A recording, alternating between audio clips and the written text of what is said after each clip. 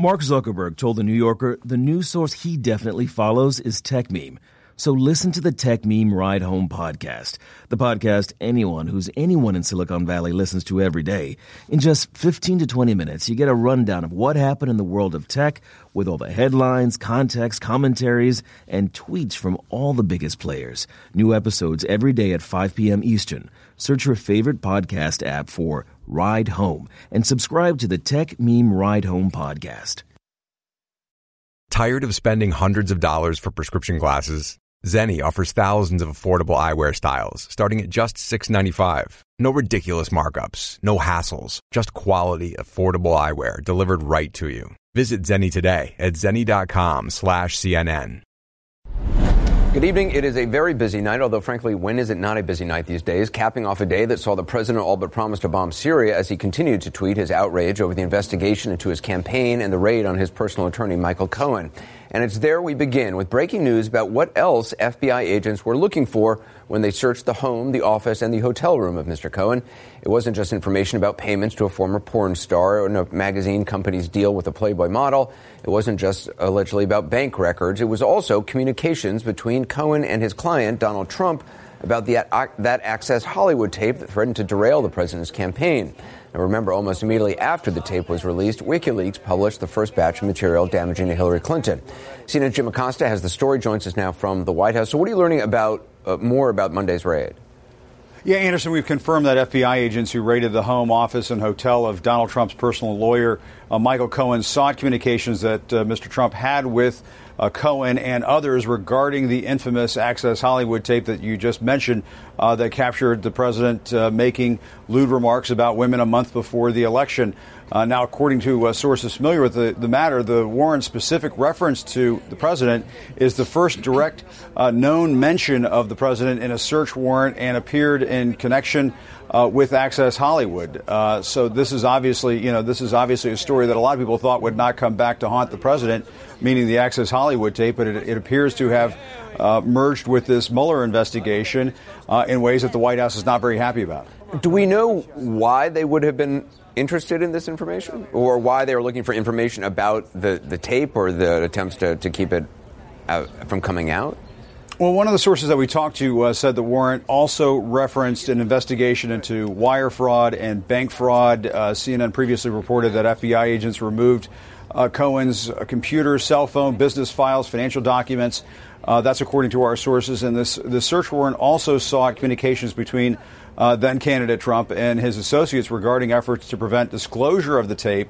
That's according to our sources. And so all of this is obviously of great interest to the Mueller team. Now, in addition to that, Anderson, investigators wanted records, communications concerning other potential negative information about then-candidate Trump that the campaign would have wanted to contain, obviously, ahead of the election. Anderson, I remember covering that election, as you know all too well. This was a bombshell. And the sources that we're talking to said that this warrant was not specific about what this additional information might be. But obviously, the Mueller team wants to get to the bottom of all of this. And when you talk to White House sources, they're obviously not pleased about this. They see this as a continuation of a fishing expedition that is not really in line with the original mandate for the Mueller probe. It's why, for example, the president is apparently reevaluating this idea of sitting down with Mueller's investigators. So CNN also has new reporting on John Kelly, the chief of staff, and his feelings on what he's seeing in the White House. That's right, Anderson. Our White House team is reporting that John Kelly was essentially coming into this week hoping that things were going to calm down after some chaotic weeks over here at the White House. That obviously has not been the case. Obviously, the raid on the office of Michael Cohen changed much of that. And then, of course, there's this decision about whether or not to launch airstrikes on Syria. The president indicated this morning in that tweet, which really shocked almost all of Washington, that the president would forecast or telegraph an upcoming missile strike on Syria. But that is obviously what he did. Now, the White House tried to tamp down on that later on in the day with Sarah Sanders, the White House press secretary, saying that the president is still reviewing all of his options, essentially walking back the president's tweet. But make no mistake, John Kelly was expecting things to be quieter this week. He's not getting that. Anderson. All right, Jim Costa, appreciate that. CNN political analyst Maggie Haberman broke the story first in the pages of the New York Times. She joins us now. So, Maggie, just explain more of what you learned about this raid and the Access Hollywood tape. Sure.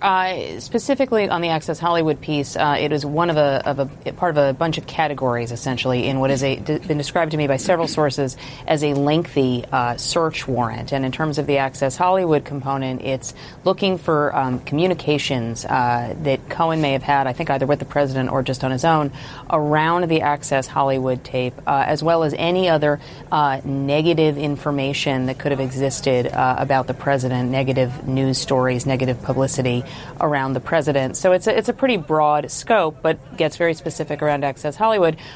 It's not clear what role, if any, Cohen would have had about Access Hollywood. What we do know is that was the same day the WikiLeaks dump of John Podesta's emails, the Hillary Clinton campaign chairman, that had been hacked, went online and sort of engulfed the campaign.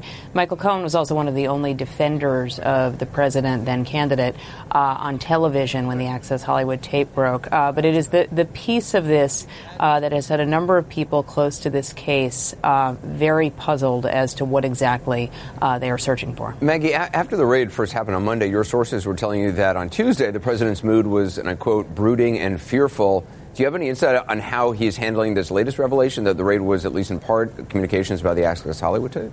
Not happily. The Access Hollywood tape, as you know, was deeply embarrassing to him, and he is not somebody who gets particularly embarrassed by these things, but he was there. It has confirmed all of this, but that corner in particular, as I understand it, has sort of confirmed his belief. Both he and Michael Cohen are said to believe that, while this is a Southern District of New York warrant, that this is all sort of Robert Mueller's hidden hand. It was, according to Cohen's lawyer, done at least in part on a referral from Mueller. And this sort of confirms what the president had in his mind. This is how the president sees it, that Mueller has been just out to get him this entire time. This is just evidence of that. There are a lot of people close to the president, also at least one member of Congress on Twitter, saying they can't understand what this would have to do with anything. The topic of Access Hollywood infuriates and touches a real nerve for the president, and he is now going to see cable news chyrons about it all day today, again tomorrow. It's not going to help. Maggie, you reported yesterday that the president had wanted to fire Mueller back in December after previously reporting he'd also wanted to fire him back in June, but Don McGahn, the White House counsel, had stopped him or threatened to resign. Do you have any indication of where he is now on the idea of firing Mueller? Everyone I talk to says that he knows that he should not fire Mueller, and that it is a very, very dangerous proposition. The question of what happens to Rod Rosenstein, the Deputy Attorney General, comes up more frequently, but at the moment that also seems to be something that he recognizes would be problematic. But look, he is often musing about firing any number of these people. Jeff Sessions, Rod Rosenstein, Mueller, the investigation should be, quote unquote, shut down, is something that he has said on a near daily basis for weeks, if not months. And most of his advisors have come to dismiss these instances as that's just how he talks. Sometimes it has gone further than that. In the case that we wrote about from last summer, it certainly did. The case in December, he was extremely angry and had to be talked off of it. It's easy to dismiss the idea that he might do any of these things, except there was one time he did pull the trigger, and that was James Comey. Yeah. Now, that has not had great results for him, clearly, and he might see that, but it's why you can't just dismiss this as that's just him musing. And Maggie, on a morning when the president tweeted that Russia should, quote, get ready because missiles will be coming, which Jim Costa mentioned, he also tweeted, quote, much of the bad blood with Russia is caused by the fake and corrupt Russia investigation headed up by all Democrat loyalists or people that work for Obama. Mueller is most conflicted of all, except Rosenstein, who signed FISA and Comey letter, no collusion, so they go crazy. Just technically speaking, these are not all Democrats. These are, in fact, I believe, all Republicans. Right. All, if not most. It's also, it's not all fake. The intelligence community believes that Russia was behind efforts to influence the 2016 election in the hopes of hurting Hillary Clinton and helping Donald Trump. There are many other reasons why there is, quote unquote, bad blood that are geopolitical in nature. When the president says something like that, it is essentially the kind of thing that would only appeal to a couple of people, but among them it's hard for him to, on the one hand, criticize Russia in the context of Syria, as he did in other tweets, and then say, oh, but this collusion thing is all a fake. The person who seems to be suggesting this is all a hoax is the leader of the country and the leader of the Republican Party. Other people are not. His own party members don't agree with him. Yeah. He just sees himself as interchangeable with the institution he serves and has been unable to just say that, efforts to influence the election in 2016 was an affront to democracy. It's just not something he has been able to Which do. is interesting because he said that the raid that happened on Monday was basically an attack on America in very stark terms. Just finally, when Hope Hicks left, the White House communications director, you said in effect that things could get out of control without her there. Do you believe that's what we are seeing here? I think that's part of it. I think that Hope Hicks was part of a group of people, and it was never just one person, but there were a number of people who have worked in concert to try to calm him down. Some of them are still in the White House. Some of them left the White House. Hope Hicks is not the only person. And that has, I think, delayed him at certain points. They have helped, get him off the ledge when he has talked about, shutting down the investigation or firing this one or that one. So that is part of it. But I got to say, a raid by the FBI on his personal lawyer, I think if there were 1,000 Hope Hickses there, I'm not really sure that would calm him down. Maggie Haberman, appreciate the reporting. Thank you. Last night, the president met with Harvard Law professor Alan Dershowitz. Professor Dershowitz was at the White House again today, did not meet with the president. Both meetings were pre-scheduled, according to the professor, regarding the Middle East.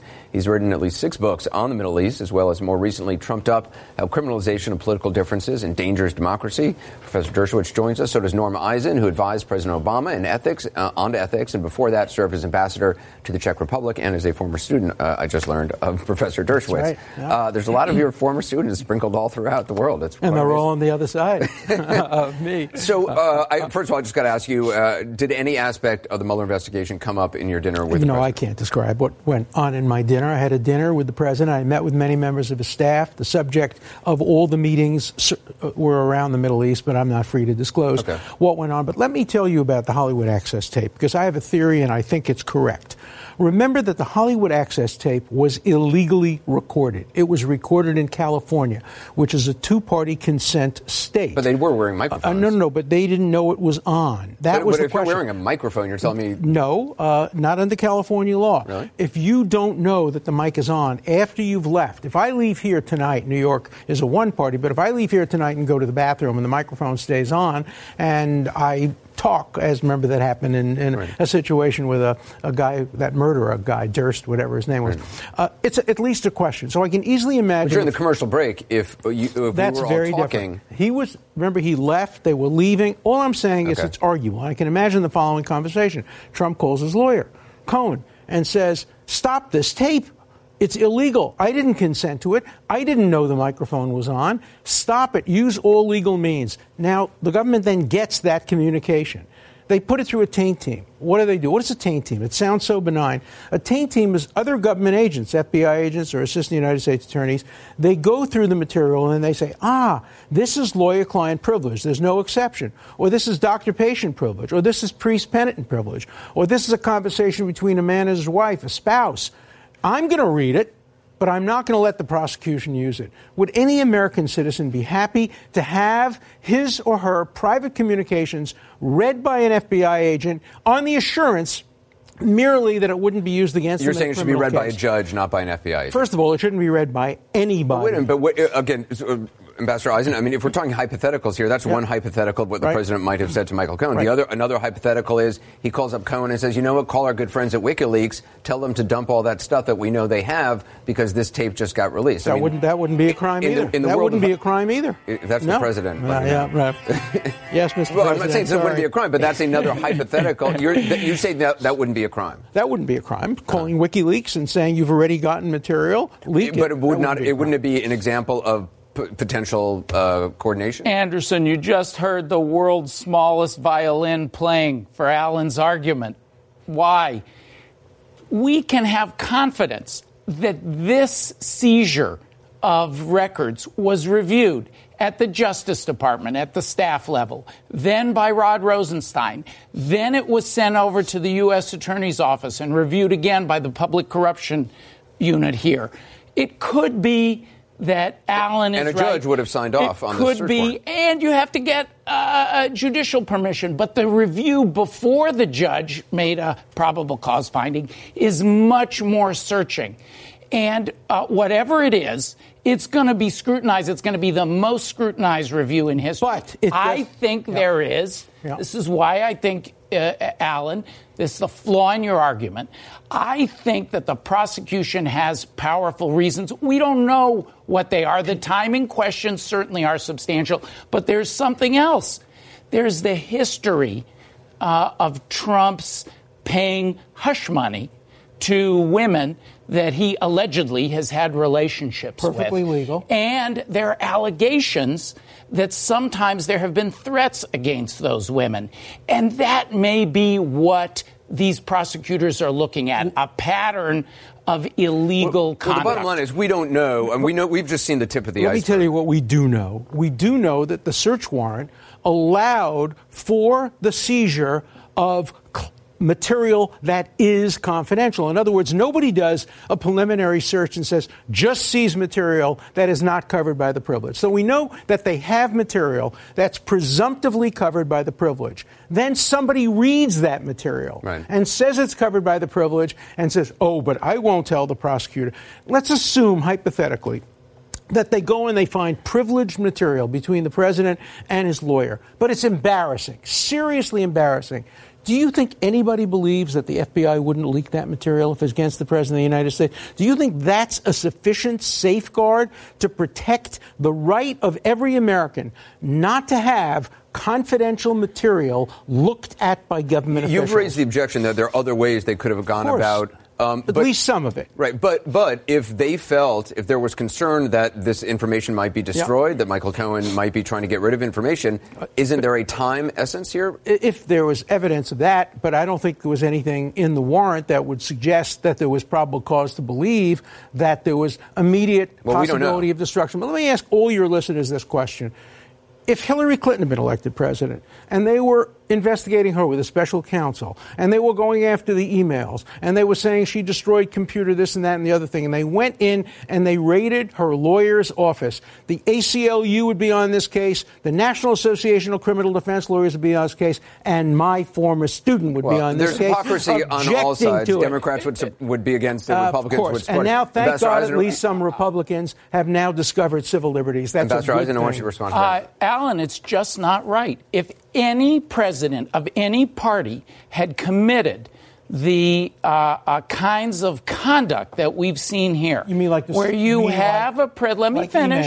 You interrupted me when I was in your class, and you interrupted me when I was your working in your law practice, and you're doing it now.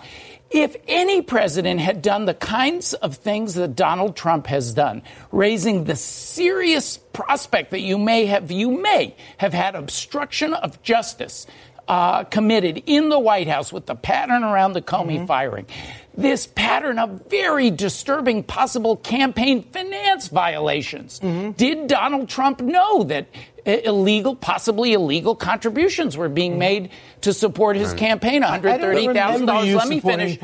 I'm almost done. If any president had done that, I would be here saying that. We got to take a quick break. We're going to continue this discussion. We knew it would be good, so we booked a lot of time for this. Also later, more on the president and Russia, not the alleged campaign collusion, the confrontation, which could heat up in a matter of hours. The big question is Twitter the right place to send a message to Moscow on military conflict. We'll be right back. Tired of spending hundreds of dollars for prescription glasses? Our friends at Zenni Optical offer a huge variety of high-quality, stylish frames and state-of-the-art optics starting at just $695. You can get multiple frames with this great pricing for less than one pair elsewhere. Start building your eyewear wardrobe from the comfort of your own home at Zenni.com. With the latest trends in eyewear available in hundreds of frame styles and materials, there isn't a better way to change it up for every season. Plus, Zenni offers prescription sunglasses at incredible prices. Visit Zenni today at Zenni.com/CNN. That's ZENNI.com/CNN. Talk tonight about the president, the Russia probe, his lawyer Michael Cohen, and the breaking news surrounding the FBI raids on Cohen, executing search warrants against attorneys. Exceedingly rare, obviously, and as CNN senior legal analyst Preet Bharara told us last night, it's an extremely ominous development for anybody on the receiving end of one. If I were still the United States attorney, no matter who the president was, and I was being asked to personally approve, as someone had to have been in the Southern District of New York, a search of someone's home, an office who was counsel to the president, I would want a lot more than the bare minimum proof of probable cause. And so I predict, as we saw with Paul Manafort, that if they decided they had enough evidence to engage in a very aggressive move, that the likelihood that Michael Cohen is going to be charged is high.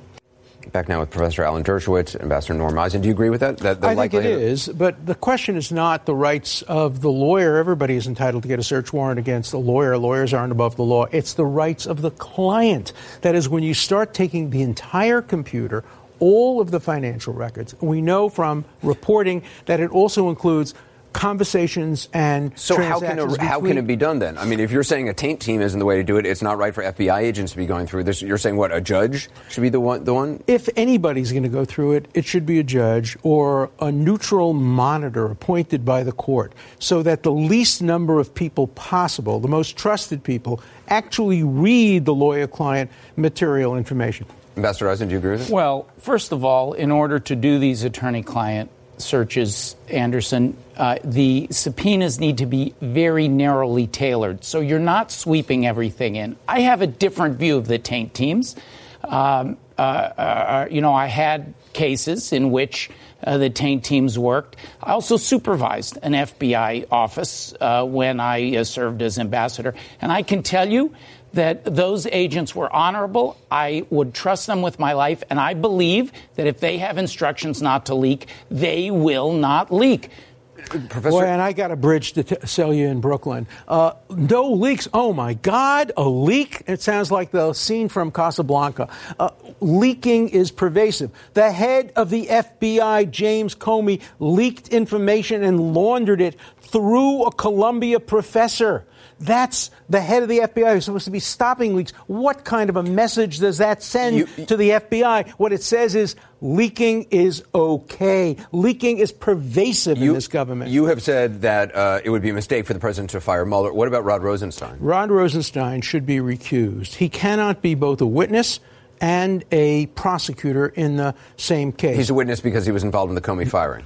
Involved? Right, he wrote the memo. If you're Trump's lawyer, the first person you call as a witness is Ron Rosenstein. You wrote the memo. Did you obstruct justice? Did you think this was an obstruction of justice? Would it be a mistake, in your opinion, though, for the president to replace Rod Rosenstein with somebody who was going to try to basically get rid of Mueller? Well, that's a tactical decision. I don't think Rosenstein, whoever replaced him, would try to get rid of Mueller. But I think Rosenstein's own status in the case raises very deep questions. Let's assume he doesn't get recused, and he then testifies. His lawyers will then come back and say, if he's now recused because he's testified, we have to go back and see if he tainted anything else early on in the case. It's a mistake for the government to keep Ron Rosenstein on the case. By the way, I want to take the opportunity to apologize to Norm. As you know, when you were my student, when I interrupted a student, it was the highest praise. It was a statement saying, I get your point, now let's move on. So whenever I interrupt you, it's praise. Now I'm going to interrupt you and praise you by disagreeing. First of all, it's not a tactical question when we're talking about the firing of Rod Rosenstein or Robert Mueller. I don't want to fire him. It's a profound, but it's not a tactical question. It's the most profound attack on our rule of law, what the president does every day. Number two, it is not correct, Alan. I've done these government conflicts, including sitting in the White House. It is not correct that a prosecutor needs to be recused at this stage of the case because he's a possible witness. You tell me one time in the thousands of cases that you have done when you have knocked out a prosecutor pre-trial before even an indictment of the subject or target. Name one example. First of all, you want to ask yourself, if you're a lawyer, whether it's tactically advisable to do so. But you're actually looking in this camera and telling me it is okay for the same person to be investigating, prosecuting the case when he knows he's going to be the central witness in the case itself. Does that really pass the smell test? Quick answer, and then we got to go. We do not yet know he's going to be the central witness. We do not know it. And the rules, there are rules on this, and the rules do not require it. This is more presidential mischief being recycled out of your dinner. The rules require common sense, and common sense says you cannot prosecute and you cannot be a witness in the same case. Professor Dershowitz, former student, Ambassador Norm Eisen, thank you very much. Appreciate it. Just ahead, the action on Capitol Hill today to try and limit President Trump's ability to fire Special Counsel Robert Mueller. Talk to one of the sponsors of a bill that would do just that, Democratic Senator Cory Booker, next.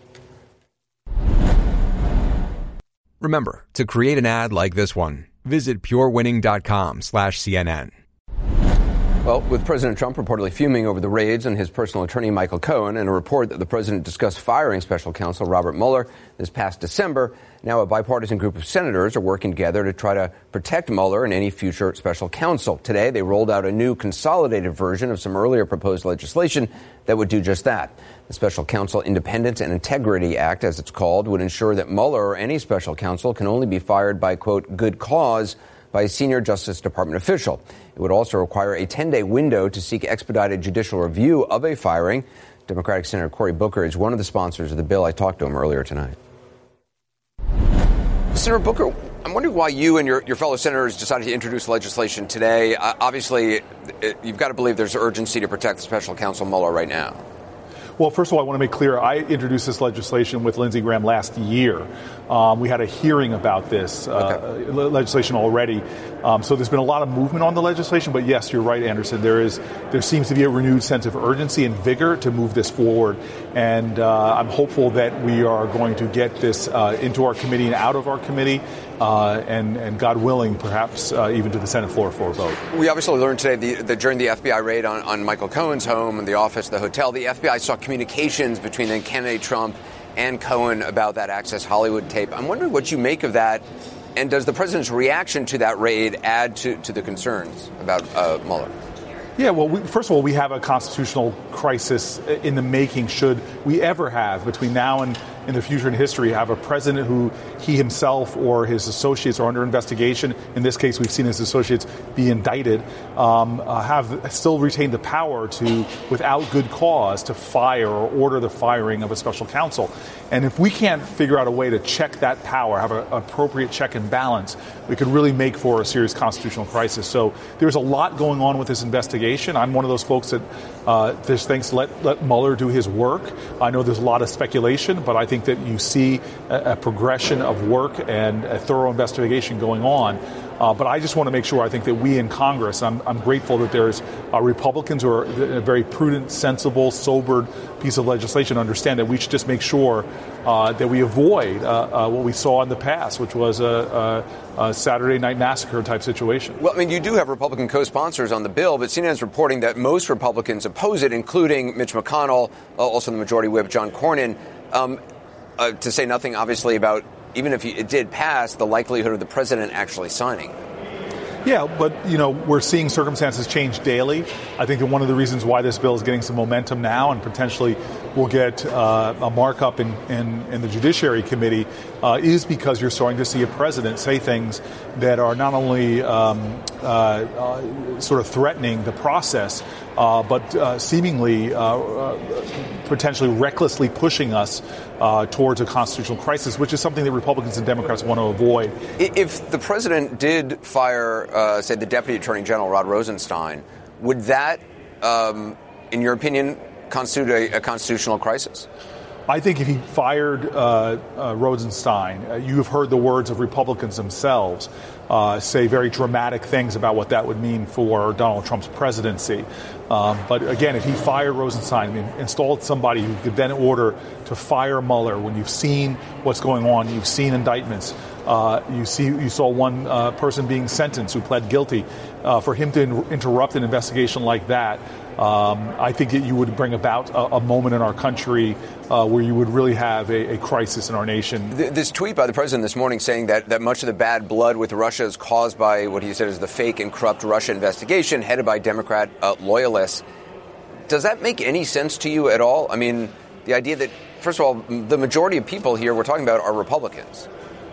Yeah, I mean, this is the thing that really frustrates me is, we've seen an investigation led by a Republican around an issue that we all have to keep reminding ourselves, I hope, that this is something about the safety, the security, and the strength of our democracy. Our Eastern European allies, Estonia, Latvia, Lithuania, Poland, Ukraine, all understand, as well as other European nations, that we are under a hybrid war by Russia. When Putin is not met by power, when he's not shown American force pushing him back, he will only be emboldened in what he's trying to do to our democracy. And it's not just our election systems, it's critical infrastructure. We are in a cyber contest with the Russians who are on an onslaught. To have a president of the United States not appreciate this, not recognize the danger and the threat, and be doing things that are, at the very least, trying to create an atmosphere that undermines an ongoing investigation. This is very problematic, and I think it's, in many ways, this is malpractice on a president who should first concern should be protecting the American people. Senator Booker, appreciate your time. Thank you. Thank you. Well, coming up next, more on the Stormy Daniels documents that FBI agents were seeking in the raid on the president's personal attorney, and now we're learning the warrant also included documents related to the Access Hollywood tape. Stormy Daniels' attorney joins us next.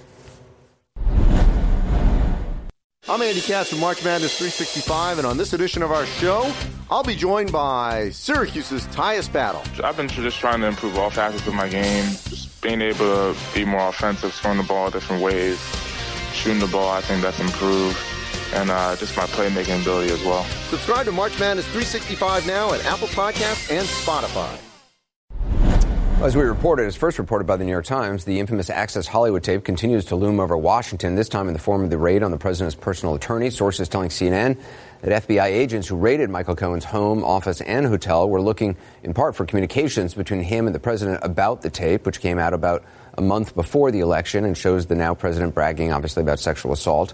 The tape does. The warrant also included documents related to the $130,000 payoff to Stormy Daniels. Her attorney, Michael Avenatti, joins me now. Obviously, I mean, you don't have any inside knowledge on this Access Hollywood tape, if in fact this is part of the warrant, as reported by us in the New York Times. But just in general, now that it's been 2 days since this raid, how do you see this raid? Obviously, it's bad news for Michael Cohen, but what stands out about it? Anderson, I think this entire raid is centered on this $130,000 payment and what the president knew and when he knew it, and what Michael Cohen did in connection with the $130,000 payment. You think that's front and center? I absolutely. Look, I can't get into the details, but I know it's front and center, and I think it's going to be a very clean case ultimately. And it's going to be far easier to prove than Russian collusion. But if the president did know about it, what's the crime there? Well, first of all, I think it's highly unlikely that he did not know about it. A lot of people have said that if the president did not arrange reimbursement, then he's basically scot-free, that there's no issues. I completely disagree. If it can be shown that the president knew that Michael Cohen paid this money and that he conspired with Michael Cohen or agreed with Michael Cohen that it was going to be paid in such a way to not report it pursuant to campaign finance requirements, that would be a felony. That would be a conspiracy, potentially. Because a lot of people have pointed to the idea that this was all about campaign finance as saying, well, look, that's not such a big deal. You say it's a felony. I mean, so that you're saying it is a big deal. No, there's no question it's a big deal. I've seen panelists on various news programs over the last 48 hours say, these campaign finance requirements, big deal. I mean, we're talking about felonies. But oftentimes campaign finance violations are just referred to, or basically ended up being a fine. Al Capone did not go down for murder, Anderson. Al Capone went down for tax evasion. And this could very easily be a very similar situation. These campaign finance violations, if they occurred, I believe they did.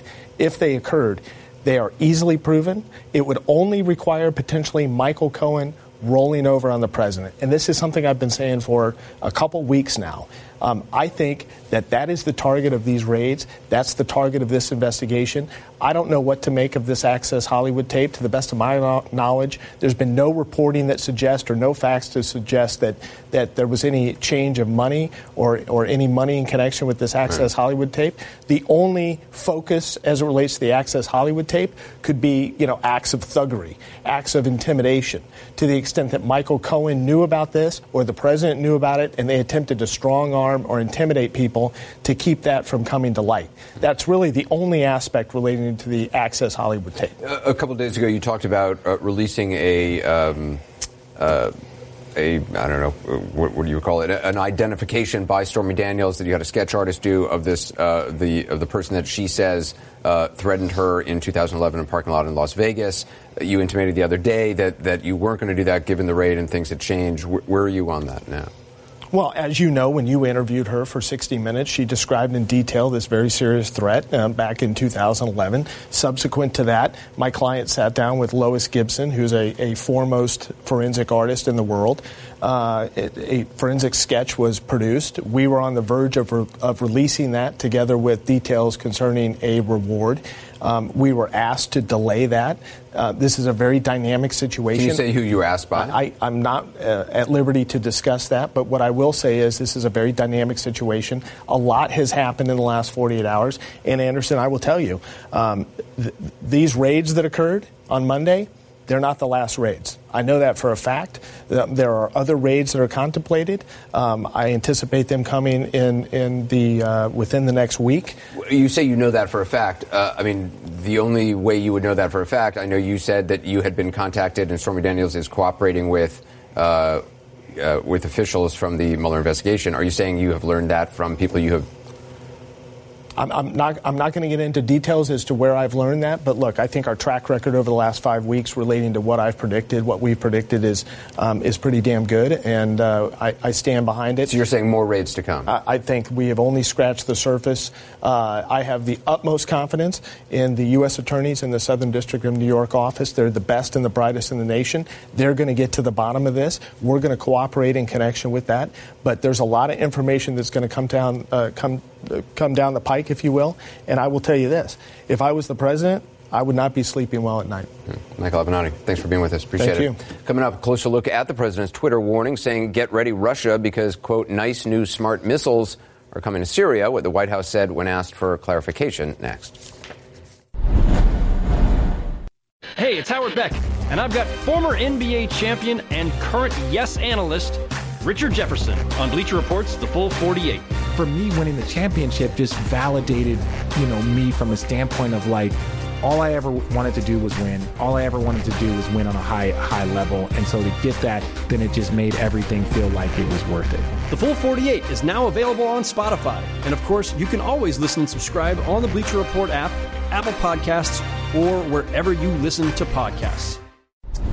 As we reported earlier in the program, the president has threatened military action on Twitter in response to the aftermath of the suspected chemical attack in Syria. The president tweeted this early this morning, quote, Russia vows to shoot down any and all missiles fired at Syria. Get ready, Russia, because they will be coming nice and new and smart.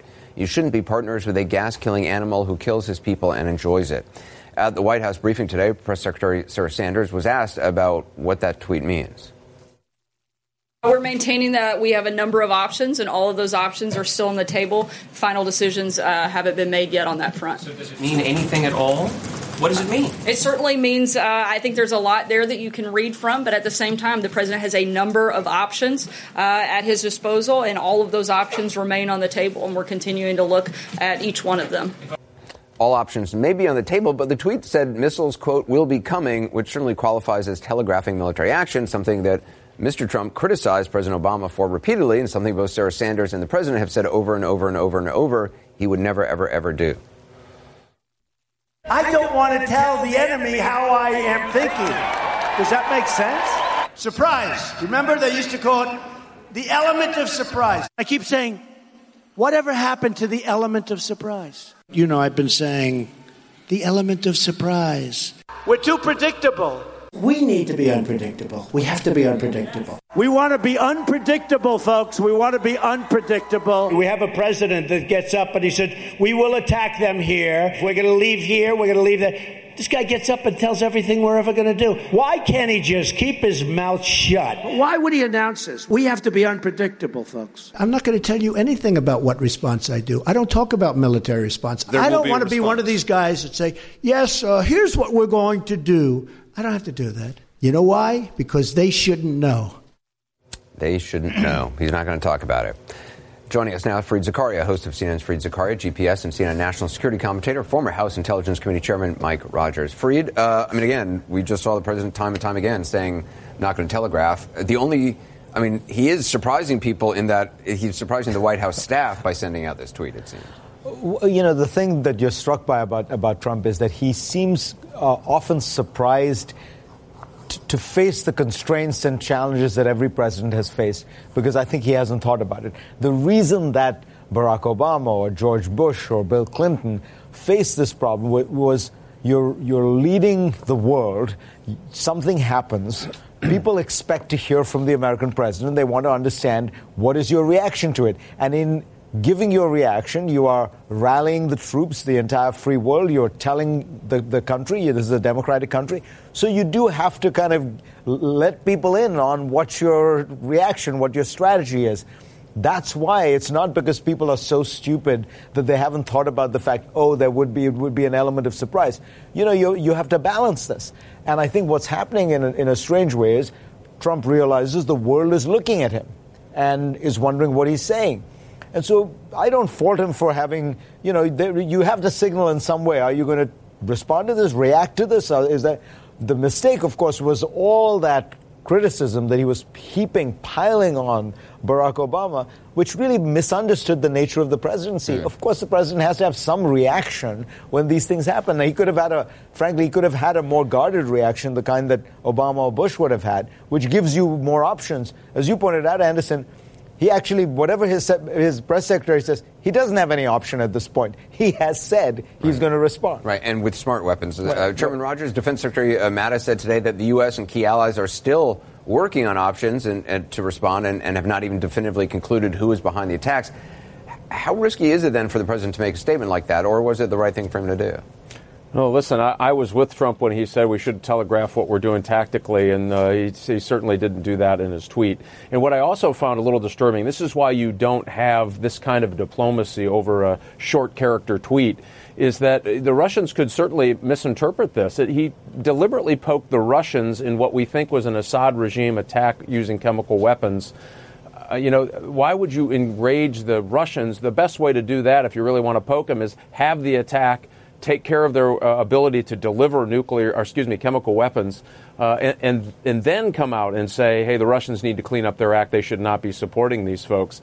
And now what's happened is you see that anti-air units are being deployed, units are being moved around Syria, ships have deployed, the Russian ships have deployed out of Taunts, a Russian-controlled port in Syria, and the reason they're doing that is they believe if you're going to fire missiles, you have to do it from the Med, and they're going to have ships out there to try to deal with that. None of that is good. I mean, some of that they were going to do anyway, but this heightened poke you in the chest just doesn't help and may have, in fact, taken away an avenue of which the president could have dealt with this issue. You know, the striking thing listening to Mike is there's so much kind of bizarre incompetence in the Trump White House. Sometimes, things go wrong. Government is very hard. National security is very hard. But so many of these cases, it is obvious that this is not what you want to do because you create more problems for yourself than you solve. So you look at the steel tariffs with China. They decide to go on, with steel tariffs, and then, surprise, surprise, we actually import most of our steel from Canada and Mexico and South Korea and Germany. So then you have to provide exceptions to all those countries. Or just think about what Mike just said. This is all predictable. If somebody just had a National Security Council meeting and had this 5 or 6 people around saying, okay, if we were to do this, what would likely happen? These are the things. So then you don't do that. It seems as though nobody in the Trump White House does any scenario planning before they announce something or before the president tweets something. Chairman Rogers, White House spokesman Sarah Sanders kind of danced around the president's comments, saying that just because the president laid out one option doesn't mean he's looking or not looking at other options, including diplomacy. But to Fareed's point, does there need to be a clear strategy communicated in any type of reaction? Oh, completely. And if this were part of some grand strategy that maybe those of us who are used to do a lot of the national security work don't understand, that's great, but you need to articulate it or at least demonstrate it. And when you have the Secretary of Defense who's in a different position saying, well, wait a minute, we haven't even worked out the issues with our allies yet. And by the way, if you're going to be successful at this, you have to have our allies engaged in whatever decision. Even if the president decided, I am going to fire Tomahawk missiles and take out your ability to deliver a chemical weapon, either by air or by machinery or by runway, all of those things could be options. Now that seems a bit muddled, and you've gotten ahead of the negotiations with your allies. I will tell you, that will honk them off. That's a technical diplomatic term, Anderson. Yeah. I mean, it will happen. They're not going to be happy about this because they want to get it right. They want to be able to tell their people why this is important and why we need to thwart the use of chemical weapons. I just think it takes away options. It doesn't help you build allies and put more options on the table. Chairman Rogers, Fareed Zakaria, thanks very much. Coming up, new details about the raid on the president's personal lawyer, Michael Cohen's office, hotel room, and home, and how the infamous Access Hollywood tape is now playing into the investigation. Also, new reporting on a plan to cripple the Russia probe and the return of Steve Bannon. Are you ready to learn how to build a better consulting or professional services company? Then download the Liston.io show for the best sales and marketing advice so you can deliver your services to the people who need you the most. On the show, I'll be interviewing the smartest people in the industry to share what they know about building a better consulting business. I'll also give you episodes where I tell you specifically how to sell your services with confidence and how to transform into an influential leader in your industry. Your happy clients probably want to help you. It's too hard for them right now. You're asking them to do too much of the selling that you should be doing. Yeah, it's going to move. It's going to change. It's going to disrupt you at some point in time. Your most loyal clients are your most profitable. Ready to learn how other people are building the consulting company you've always wanted? Download the Liston.io show, spelled Liston.io, wherever you get your podcasts. Before you go, we wanted to let you know that we just launched the ability for anyone to advertise on CNN podcasts. You're just a few clicks away from reaching millions of people in a way that you never have before. Advertise for a business, event, or kick off an awareness campaign for your brand. Start today at purewinning.com/CNN. Integrating podcasts into your marketing mix has never been easier. Go to purewinning.com/CNN to get started.